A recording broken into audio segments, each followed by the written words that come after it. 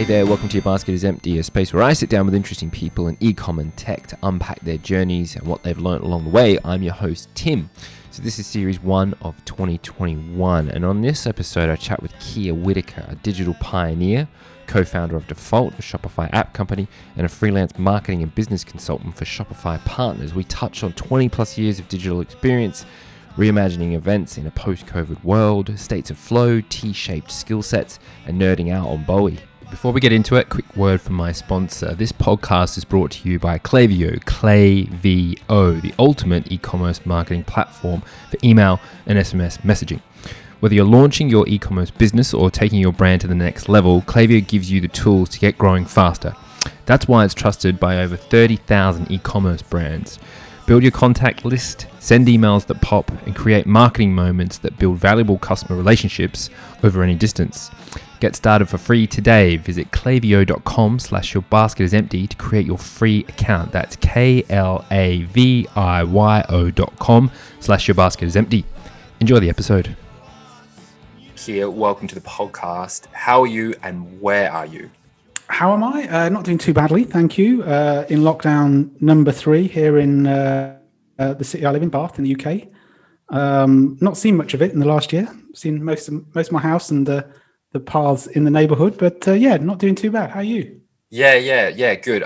Similar. I know every nook and cranny of the park that is about 5 minutes from us, and I think I've navigated it every way that you can. So yeah, I feel like in some ways a bit of an explorer. I've made the map of St James Park in Walthamstow. But look, I suggest anyone listening to this go on to kiawhitaker.com/about and do a bit of a deep dive on your journey. But for the purposes of this podcast, I'd love for you to talk through it in just a little bit more detail. You don't need to go into huge amounts, but just give me a bit of a flavor of what you've been up to so far. Where should we start? I mean, professionally, I guess, been working in and around sort of the tech sector, for want of a better word, for about 20 years. I think I kind of got into computers as one did sort of in the sort of mid to late 80s. I remember my mum, who's still is a teacher, had a colleague whose partner worked for a sort of IT, as it was known back in the day, IT company, and had we went round. They just had a baby. Went round. He had this thing called a Macintosh in the corner of the room, and I was just like kind of spellbound by this weird shaped computer with a built-in screen and keyboard and mouse, and sort of got captivated by that. And I think I'd watch War Games. I don't know if you remember that film back in sort of 83, 84. A very young Matthew Broderick playing nuclear tic-tac-toe to save the world. And I think I'd always been interested in the sort of the technology side of things. And seeing that Mac just sort of captivated me. And, other things came and went, but I've always had this undercurrent of interest in technology. And I remember skip forward a sort of decade or maybe more at university, where we had, email and the internet and things known as the browser wars back in the day. Netscape was king and Internet Explorer was just a sort of mere dot on the horizon. And I just started thinking, this is really interesting. And, how do you do this? And ended up building my first website for a friend of mine who's an artist, a guy called Glenn Badham. I think we got sort of 5 megabytes of hosting free on a CD-ROM on the cover of a magazine and, internet dial-up. And from there, I sort of just got a little bit more into sort of how do you do this stuff? How do you build a website? How do you get into sort of, populating a database that can then talk to the website and all of this kind of stuff. And that really sort of spurred me on to, I guess, what has been the last sort of 20 years professionally working in or around technology, mostly in the web space. And that's involved everything from working sort of with data-driven websites. I did a lot of work at the NHS, sort of building intranets, as they were called back in the day, and installing networks and email servers and all of that kind of stuff, to sort of doing agency work, working for agencies, running my own small agency, working with others. And then obviously for the last decade, in and around e-commerce, which is where our paths crossed, I guess. I think we met websites. Alex and Piers, one of the first people I met in the UK who were doing Shopify. And I ended up at Shopify for, I think about 7 years, and then moved on a couple of years ago. So yeah, a potted history, but in and around sort of web tech, web design, or whatever it's called this week, and sort of e-commerce. So that was a very good synopsis. You took the plunge into consulting a couple of years ago, and I'm keen to sort of understand what drew you towards that area, and how has your experience been thus far? I think one of the main reasons was I'd worked at Shopify for 7 years during sort of hyper growth period. I think I was one of the first first 100 employees, and certainly one of the first people in the UK. And it was a lot. It was a lot. It was a lot of going around, a lot of work. All really enjoyable, and learned huge amounts. But I think it's not that I was burnt out. I wouldn't describe it as that at all. But I think as the company grew bigger and bigger, the sort of scrappy toolkit of skills that I think I brought to the table, I was principally involved in the partner program. So how does Shopify as a company entice designers, developers, agencies to adopt Shopify as a platform that they can then offer to their customers? And we did a lot of educational stuff, a lot of events, a lot of content.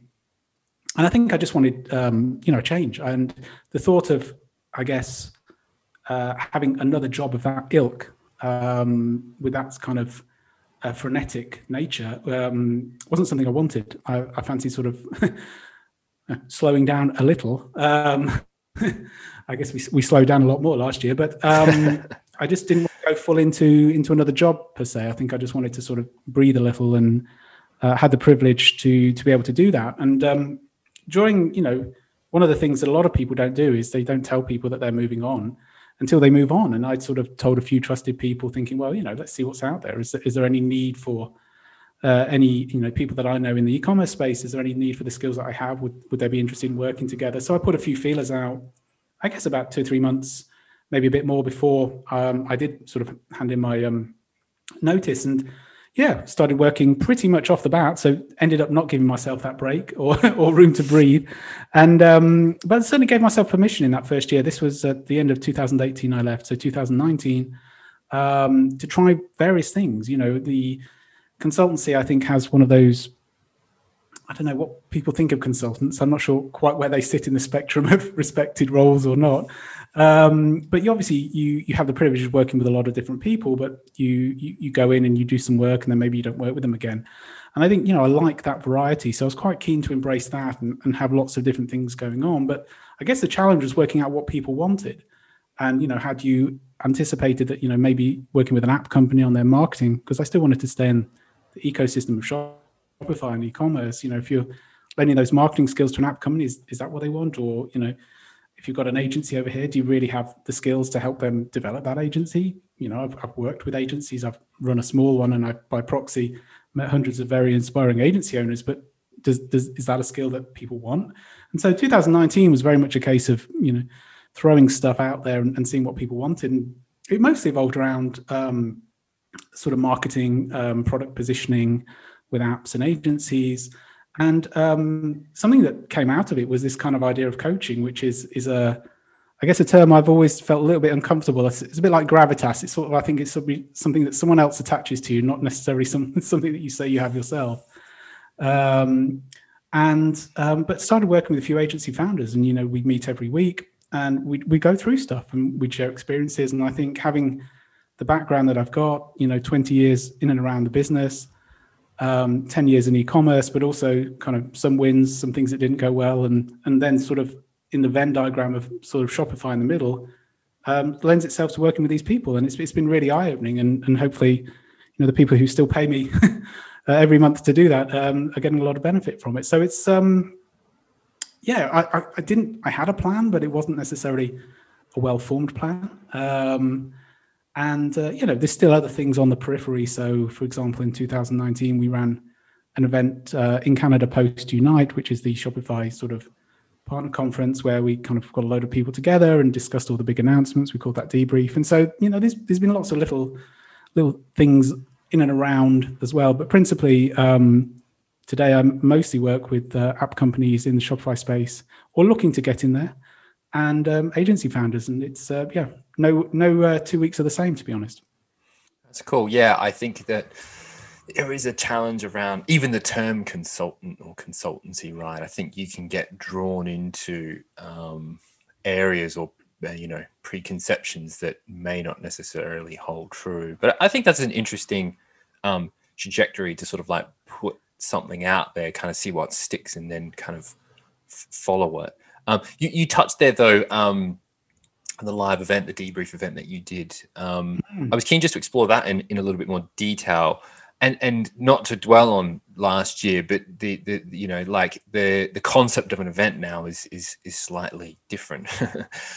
Yes. What are your thoughts on it? Like, I'd be keen to understand. I know there was some indication. I think you were talking about debrief 2021 and what that might look like. So, what does an event or live event look like to you, kind of in 2021 and beyond?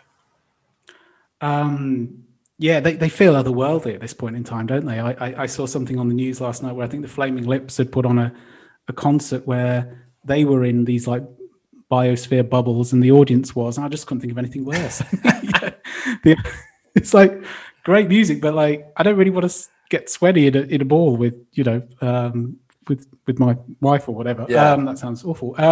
But I think I mean, I try and be optimistic about these things. I think they will come back. I think they're an essential part of what we do, and I think a lot of the relationships that you and I'm sure have developed business wise have all come through live events. As much as we like to think that the internet is a great meeting place, I do think that most of the deeper and I guess profitable in both sense of the words relationships come from events. I've also been in and around events for a long time and have friends who run them, and it's worrying. I think it's as a business, if events was one of your sort of key marketing touch points with potential clients and existing clients, it's a worry. But I've been amazed at the ingenuity of how people have put on online events, and I think I'm intrigued to see whether, as we progress through this year, whether people will be willing to pay the same amount in terms of the sort of ticket price, for want of a better word, for an online event as they would as an in-person event. Obviously, in real terms, it's cheaper because you don't have to be there. You don't have to take time out of the office. But I also wonder whether you truly get that engagement. If you are stepping out of the office, going to an event, you've got a million distractions when you're watching a Zoom call, right? Notifications, kids walking in, the cat needs feeding, whatever. You can literally go into all of those things and nobody knows. But it's a lot harder to walk out of an arena where someone, is on a stage and is quite captivating. So I don't know. I like to think that we'll get there, but my heart of hearts, I think it will be 2022 before many people will be willing to sort of get back into a sort of space of a few hundred people. What do you think?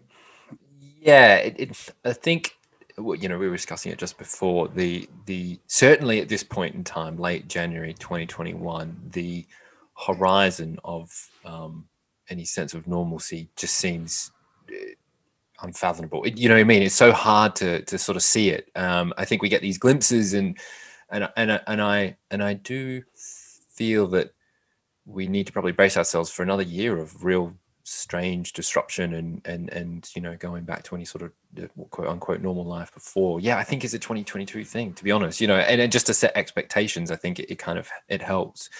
But I mean, it's interesting, right? Like, I think you make some really astute observations in that. How do you keep the attention span virtually when you're in a room?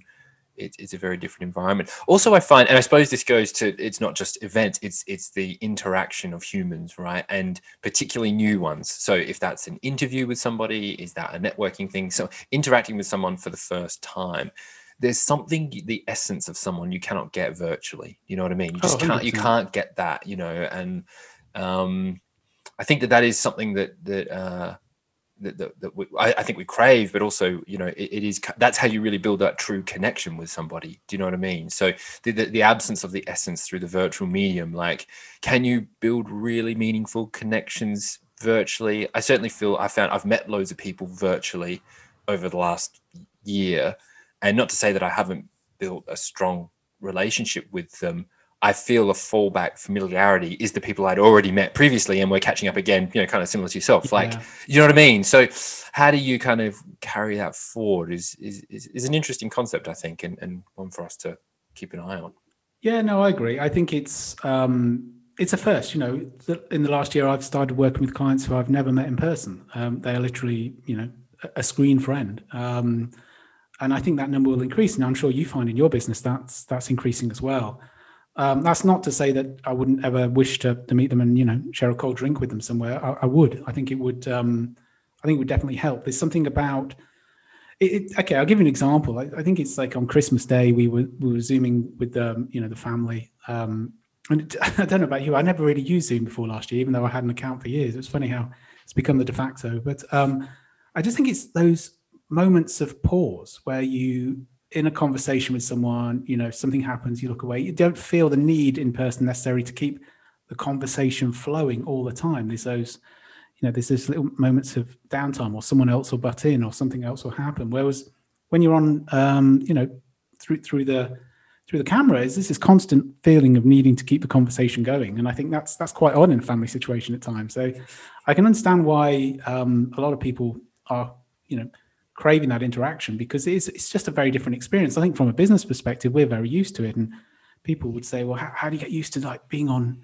you know, Zoom calls all day? I said, well, I've lived in Google Hangouts for about the last 7 or 8 years. So that's not new. But what's new is socializing in that regard, right? It's like, you know, do you want to, you know, let's have a quiz, or let's have a, you know, a few drinks. I'm like, I don't really want to have a cold drink sat in front of my computer. I've been sat in front of it for 8 hours, but I do want to talk to you, and I do want to. So, you know, one of the things I've found has worked particularly well is I've just got a couple of standing calls each week with, you know, a couple of friends, and kind of helping ourselves, you know, helping each other rather through this together, and no agenda. We just pitch up and just sort of, you know, moan and maybe talk work, or, you know, and it's, you know, nice end to the week. But I think it's going to be different. I think there'll just be a fear factor of going back into, you know, I wonder how scarred we are by all this. But yeah, I think we'll get there. I want to get there, because, you know, it was a big part of my world, really, going to sort of events and meeting people and, you know, learning especially. And can you talk to me a little bit, amongst all these other things that you've got going on? You started another venture, Default, with Kieran. So that kind of came out sort of, I believe, last year, right? So kind of during 2020. So I suppose explain to me in a little bit more detail what is Default, and like talk to me about launching something in the middle of a pandemic. Did it work out better than you expected? Was it more challenging? You know, talk me through it. Well, it didn't work out as we'd hoped. Let's say that it's a work in progress. So I think Kieran's a good friend of mine, Kieran Masterton. He was also at Shopify, but we've known each other a long time before that. He ended up there and working on the Shopify Plus team for a couple of years. He's you know, way more technical than me. He helped launch a lot of Plus stores, working with agencies as well. So he was there for a couple of years, and I think, you know, it's one of those things, isn't it? When you're really good friends with someone, do you want to go into business with them? It's one thing sort of paying them, here's a few £1,000s to, you know, help me on this project. There's another thing to sort of go into business with them. And I think we talked around the idea and done the due diligence over a decade of friendship to finally took the plunge and say, okay, well, these are the risks. This is what we know. This was what could happen. How are we going to deal if this situation happened or that situation? We had a lot of ideas, and some of those hopefully will come to fruition. But one of the driving factors was this idea of clients v customers. And I'll make the distinction in a simple way. Clients have, you know, a face, a family, they have a birthday, you know what drinks they like, you know where they like to eat. And customers are you know, an email in a database. There's someone who pays you maybe, you know, $9 a month. And so we had this idea of what would it take to move from sort of clients to customers. And so we had a few product ideas in and around the Shopify space. And not to say that they won't happen, but COVID-19 definitely put, well, it's a silly thing to say, a spanner in the works. But I think in many ways, maybe not as apparent as simply, you know, there's no business out there or anything like that. It was more a case of just, you know, we both have young children that took a lot of attention. Them being home full time, motivation levels were difficult. Just finding time to sort of get into the code and the front end development that we were working on at the time as well. Excuse me. Was difficult. And so things just seemed to, you know, before we knew it, we're in sort of mid-July, June, July, August, and it was just tough. It was just, you know, how do you keep the fires burning for your client work and start a product business as well? But in the middle of all that, we did something crazy. We actually bought an app off a friend of ours who runs an agency, and he built this app and he didn't want to service it anymore. And so we've been hacking away at that, which is proven really good for our clients as well. We actually appreciate more of the I guess the difficulties of running a small app. We have a couple of hundred customers, so by no means huge, but it does a very niche thing in the Shopify space. And so we're dealing with customer support. We're dealing with how do we talk to people about this? How do we find time to develop it? How do we deal with all the changes that Shopify make to their APIs and, you know, give you a week's notice to do it and things like that. So it's been fascinating being on the other side. And I think we have plans for that. It's an app that basically can do conditional emails. So for example, if you wanted to send a distributor a list of a particular product that you sell in your store, it can do that. It can send a list of that particular product to that particular email address and things like that. So it's very niche, but it's been fascinating to dig into that. And you know, I think that's probably where we'll focus a bit more as we move forward. We're still sort of hacking away at the guts and bringing it up to date, as there's been quite a few changes in the Shopify app space on how you actually need to build an authentication and various things. So that's been interesting. But yeah, did it pan out? No, it didn't. Will it? I hope so. But I think we've both realised that you know, it definitely takes a lot of work to run even a small product and find the time and headspace. I think headspace, as sort of silly as that sounds, has been the main challenge. Just finding a couple of hours where you can actually dig into something. You know, the normal cadence of a day has been disrupted so many times that it's easy for a week to go by, and then you think, oh, you know, I've not got through the backlog. I'm not hitting the task. So certainly, as I said earlier, in regard to events, I'm hopeful. I think, you know, we'll get where we want to get to eventually, but it's certainly not had the trajectory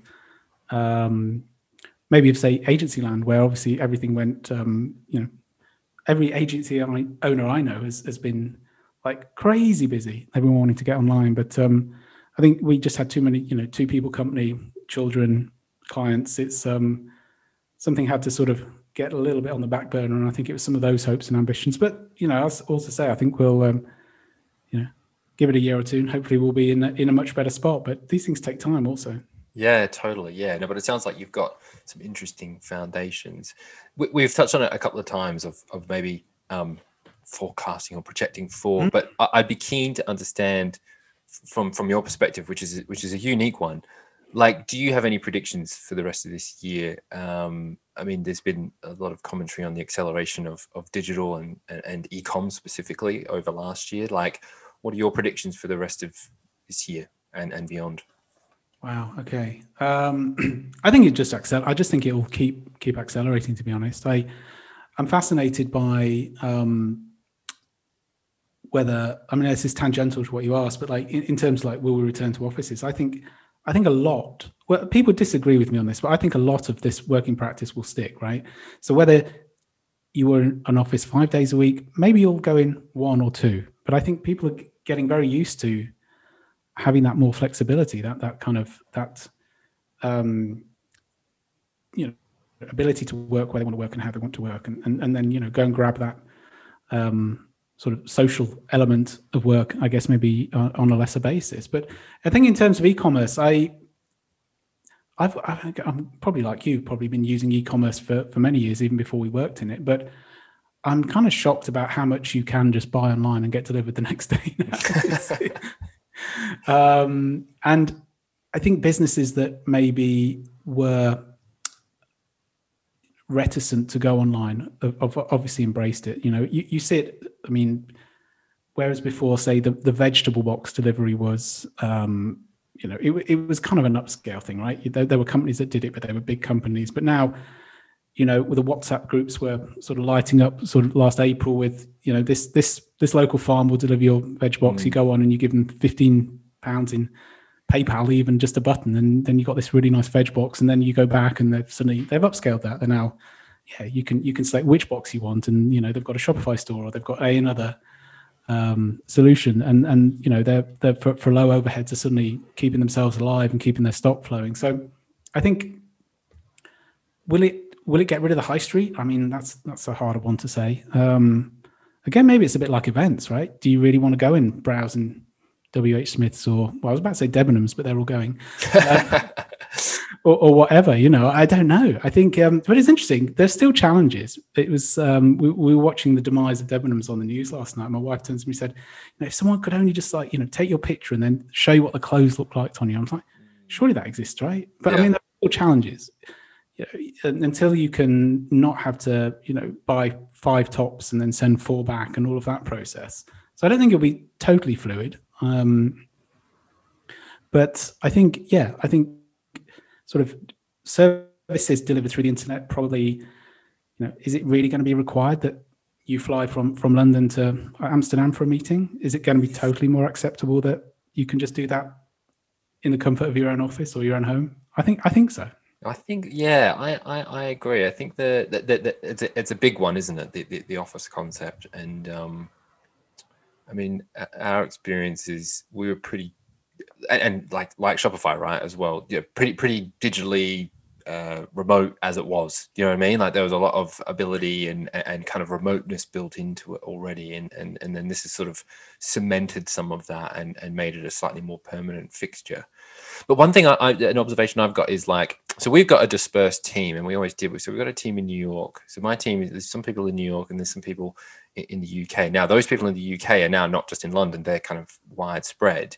So this idea where we're going to come to the office to do team stuff, I'm not sure if I'm going to do that, because that means the guys in New York can't be there. And that means that we're all going to be in a room. They're not going to be able to hear it. They're going to be on their laptops. And so I feel that this idea where we come together for brainstorming, I don't know if it can happen if you've got a dispersed team. I certainly know from my experience, unless you've got the latest and greatest sort of in-office software for like communications, and even with that, it's okay, but it's not like being in the room with somebody. So it feels like that is going to be on Zoom anyway. And maybe more that I certainly, from a personal perspective, the reason I would want to go into the office is probably just a change of scenery, really, and to sort of mix things up and sort of, I think that the monotony of the same place and the same desk for an entire year has been challenging. Yeah. So to have that is, I feel, a draw, but to be around other people, I mean, yeah, definitely. But I think, in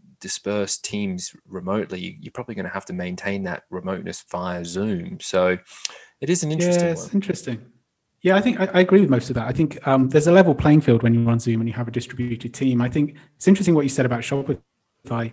Certainly my experience, when I was there, they played a very, very heavy emphasis on working in an office. Remote wasn't, there were people who were remote, but they were definitely the exception to the rule, myself being one of them. But they were very generous in sort of inviting me over, and I used to go on a regular basis. Towards the end, it was sort of every month.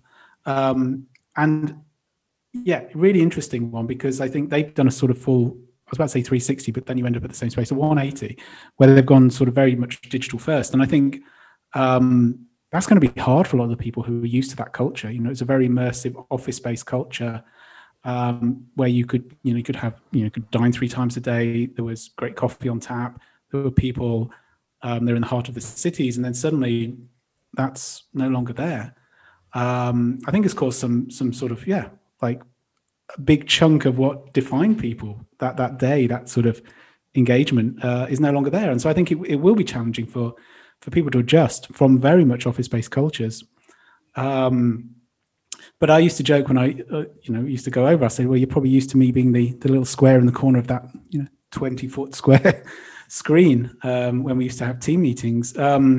And I think when you do have an office-based culture and you have people outside, there is a disconnect, right? That you are the kind of little square in the corner. Yeah.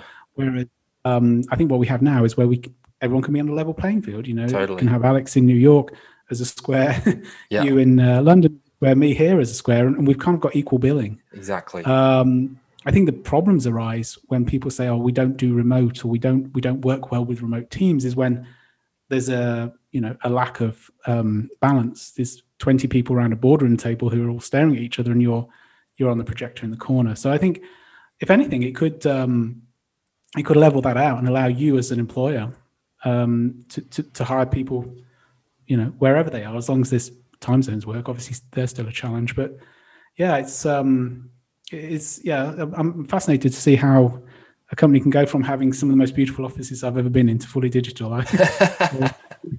I'll wait to see how well it works out. But there is something, though, isn't there? Wouldn't you agree about, like, I'm working with a client at the moment, for example, and we had there was 4 of us on the call, and I just came off the call, and it's probably the first time in about, I don't know, 8-9 months, I just thought, I know if we could just get in a room with a big whiteboard and the pens out, we would just make so much progress. We'd figure this out. Yeah.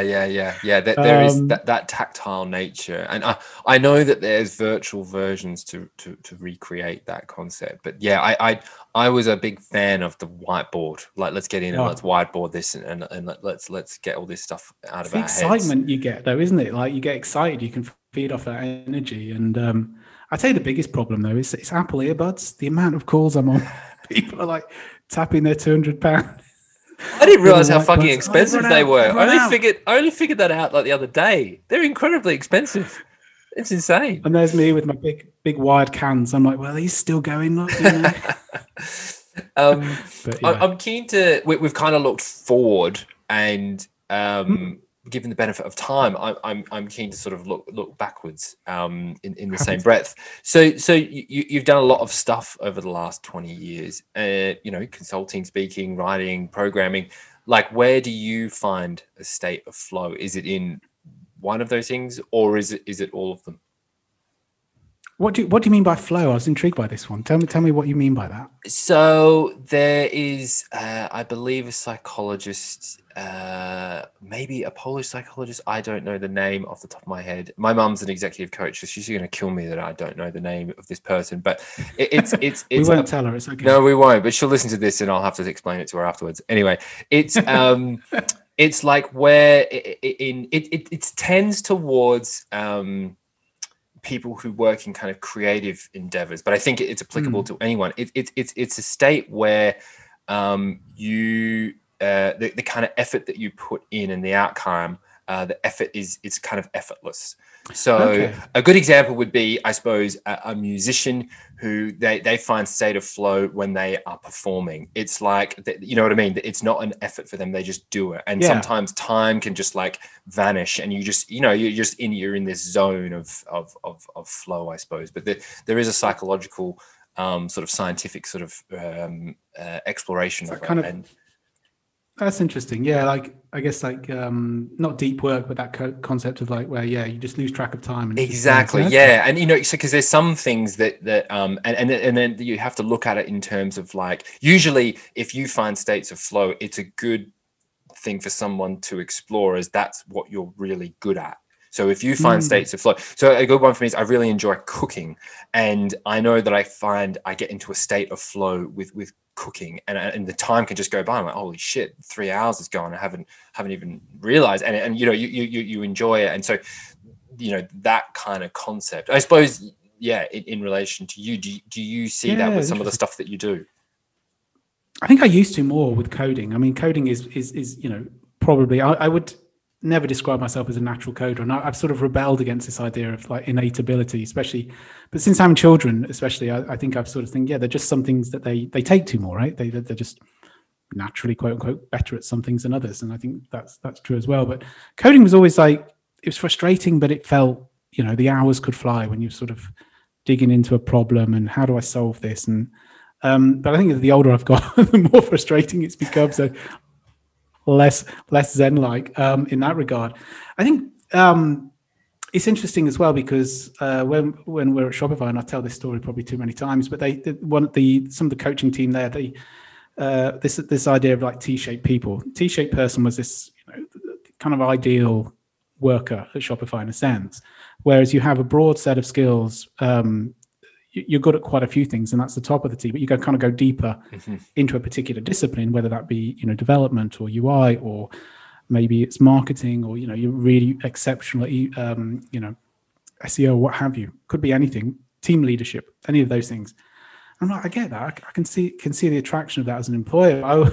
I sort of mock myself and call myself more of like a shallow M, where I've got like still stuff going across the top, but then 2 or 3 little prongs, and they don't necessarily relate to each other. So, it's like I really like getting into the concept of how can we put on this event? How can we get this message across in a really in a genuine way that people are going to benefit from? They're going to get some real value of this. How do we curate this event? And then on the other side, it's well, the HTML email is broken. How do we solve that? And so I think I've thrived on being able to do 2 or 3 things reasonably well. I on some of the jobs where I've had where it's been very, very specific, I've struggled, if I'm honest. I kind of like, I think I need a bit of variety. And I think, that's probably why I've done quite a few things over the last couple of decades, everything from sort of development and UI through to sort of building teams or more marketing content focused stuff. I think what I've come to realize is I need a bunch of different things to give me that flow, but it's not necessarily any one particular thing. I need them all sort of mixed in, a bit of a sort of potpourri of ideas and people to sort of give me that kind of sense of, this is working, this is going in the right direction. I'm not sure I've answered your question though, Tim. I do apologize. No, I think it's a fantastic answer. I particularly like the potpourri analogy. I think that's very good. And I get it. That's an interesting, you exploring the T-shaped skill set. I've been doing a bit of reading into that. And it's interesting because I feel that there's a couple of different perspectives on that. And the concept of being a generalist can sometimes be not seen as desirable, but I would probably disagree. I like the idea of general skill sets, and it can be incredibly effective because with someone that's a generalist, it's a bit of a Swiss Army knife type concept as opposed to a T-shape, so they can be put into whatever. And I think that's an incredibly interesting concept. I think also though, sorry, I was just going to say that I think also it doesn't say that you have to be like that for your entire career. And this is something I talked to when I was working with teams, and I talked through with people I work with today. It's like, these things are they're transitory, right? You might be a shallow M for 3 or 4 years, and then you suddenly might think, well, actually, I want to really go deep into that bit, and that's the value I'm going to provide to that particular company or that particular employer, or that's the service I'm going to sell. And then I think this idea that you, at least for me, I know a lot of people have way more planned out ideas of what the trajectory looks like, but for me, it's like, next at the moment, I'm really enjoying this. These are 2 or 3 things that I'm really getting into, but that's not to say that that's be something I'll do in 5 years' time, right? It's I think it ebbs and flows in terms of the kind of skills that you develop and what fascinates you, and there are many other external factors into that as well, I think. That's an interesting point. Like that how does the T grow with time, and which bit of the T grows? Does it the deepness? Does that get deeper and deeper and deeper, or does the sort of broadness get broader and broader and broader? I think people do get broader simply because we've not cracked. I don't think we've cracked how you can be a really good technician and progress in a company. The natural thing is, as you get older, you tend to be cajoled or forced or desire, because it's the only kind of route through a business, is to move away from the tools, move away from the craft, and go into the sort of leadership management side. And I think that's a real friction for a lot of people. Like, I want to earn more money. My life's changed. I need more money. I want to progress. I want maybe more status. How do I do that? I'm not going to be able to do that by being a back-end developer. It's just we don't seem to have the structures in place where you can have a kind of senior individual contributor on the same level as senior leader, manager. Yeah. And it means that you get managers that are not great managers, right? Yeah. You get people that are in the wrong seat.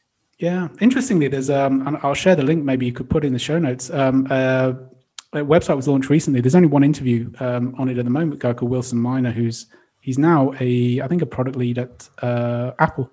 But it's about how do you navigate your career as an individual contributor. And a lot of people don't want to go into. I mean, I think there's a distinction with leadership and management, but into the management side. The people side is just no interest. I got into this because I wanted to be a really good Ruby developer. Yep. But now I'm leading a team of Ruby developers, and if I want to progress in this business, I've now got to go and do something that I'm really maybe not that interested in, which is to maybe lead 3 teams, or manage 3 leads, and then I'm not very good at that, and so then I go from being a really great developer to a mediocre manager, and then I leave the business because I'm not performing. So what do I do? It's a real interesting one, and I'm fascinated by it because I'm not sure there's a solution. No. I think it's something that continuously needs to be explored, and I'm going to say that's a whole other podcast. I think so. I believe it is. I believe it is. So I'm keen to sort of draw it towards a close. And I've got a couple of questions. So again, keeping with the theme of looking backwards, what advice would you give to your younger self? Oh, blimey. Good. I think,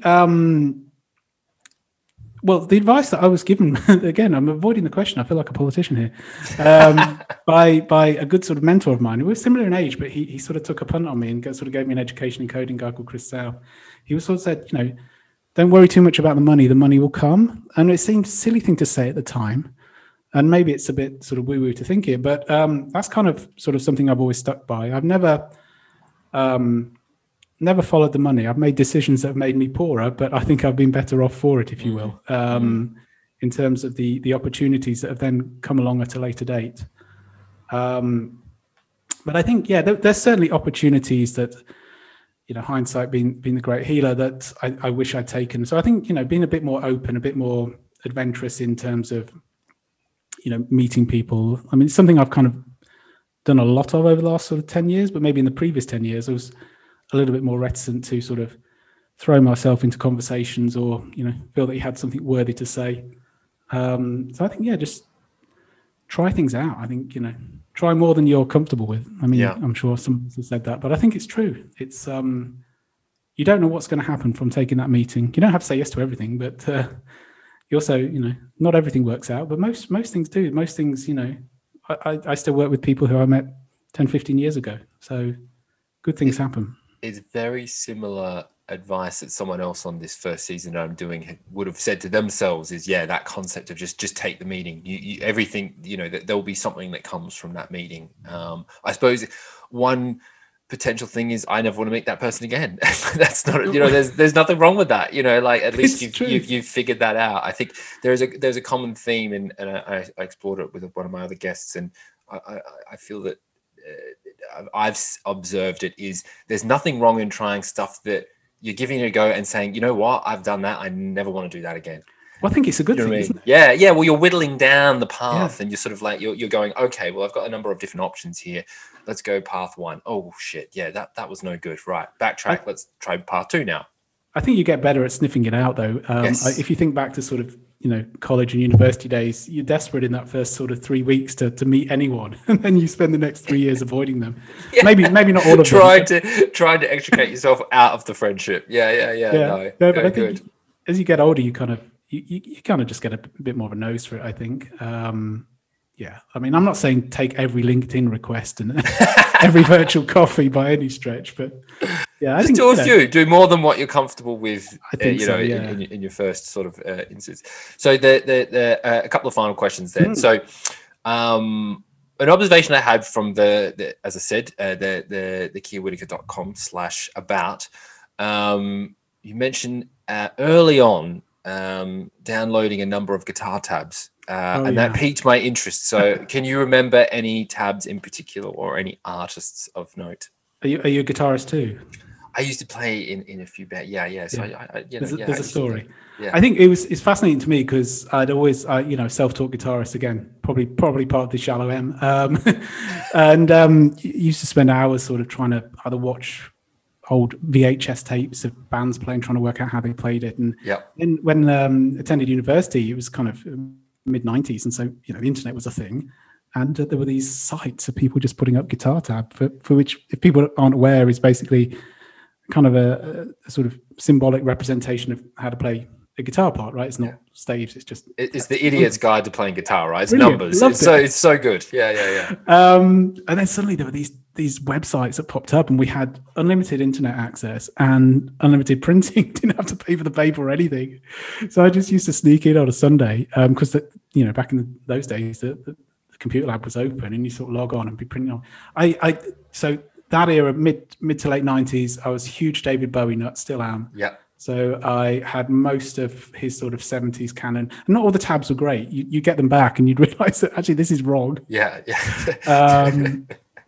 So a lot of sort of early Rolling Stones and blues stuff, I guess, was, if I look back, that's kind of probably where I was at.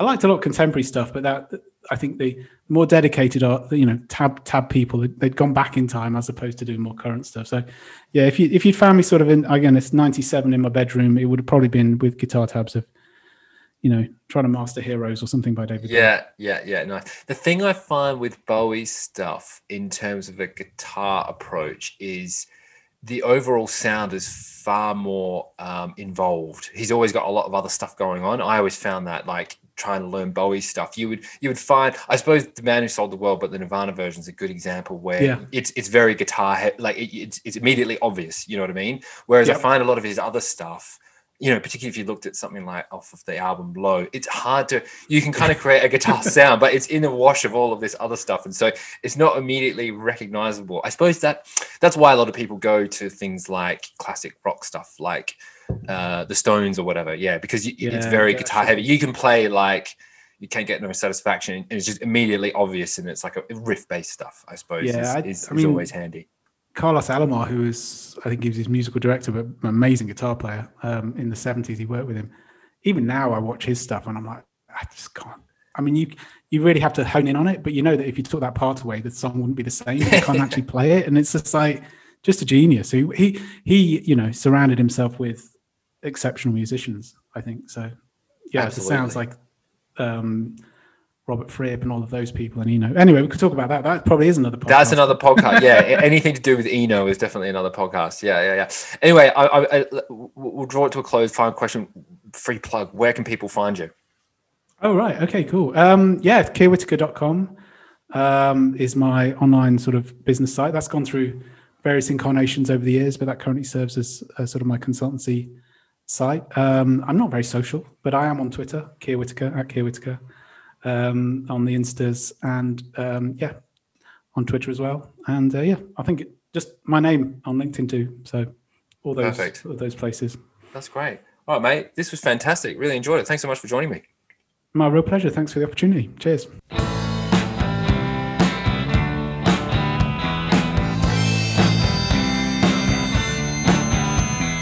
There you go. Massive thank you to Keir for joining me. Go check him out at KeirWhitaker.com. That's KeirWhitaker.com. Before I go, a quick word from my sponsor, Klaviyo, the ultimate e-commerce marketing platform for email and SMS messaging. If you want to learn more, go visit them at klaviyo.com/yourbasketisempty. And as always, if you like the episode, please subscribe, download, and tell all your mates who like Bowie to do exactly the same. I'll see you next time.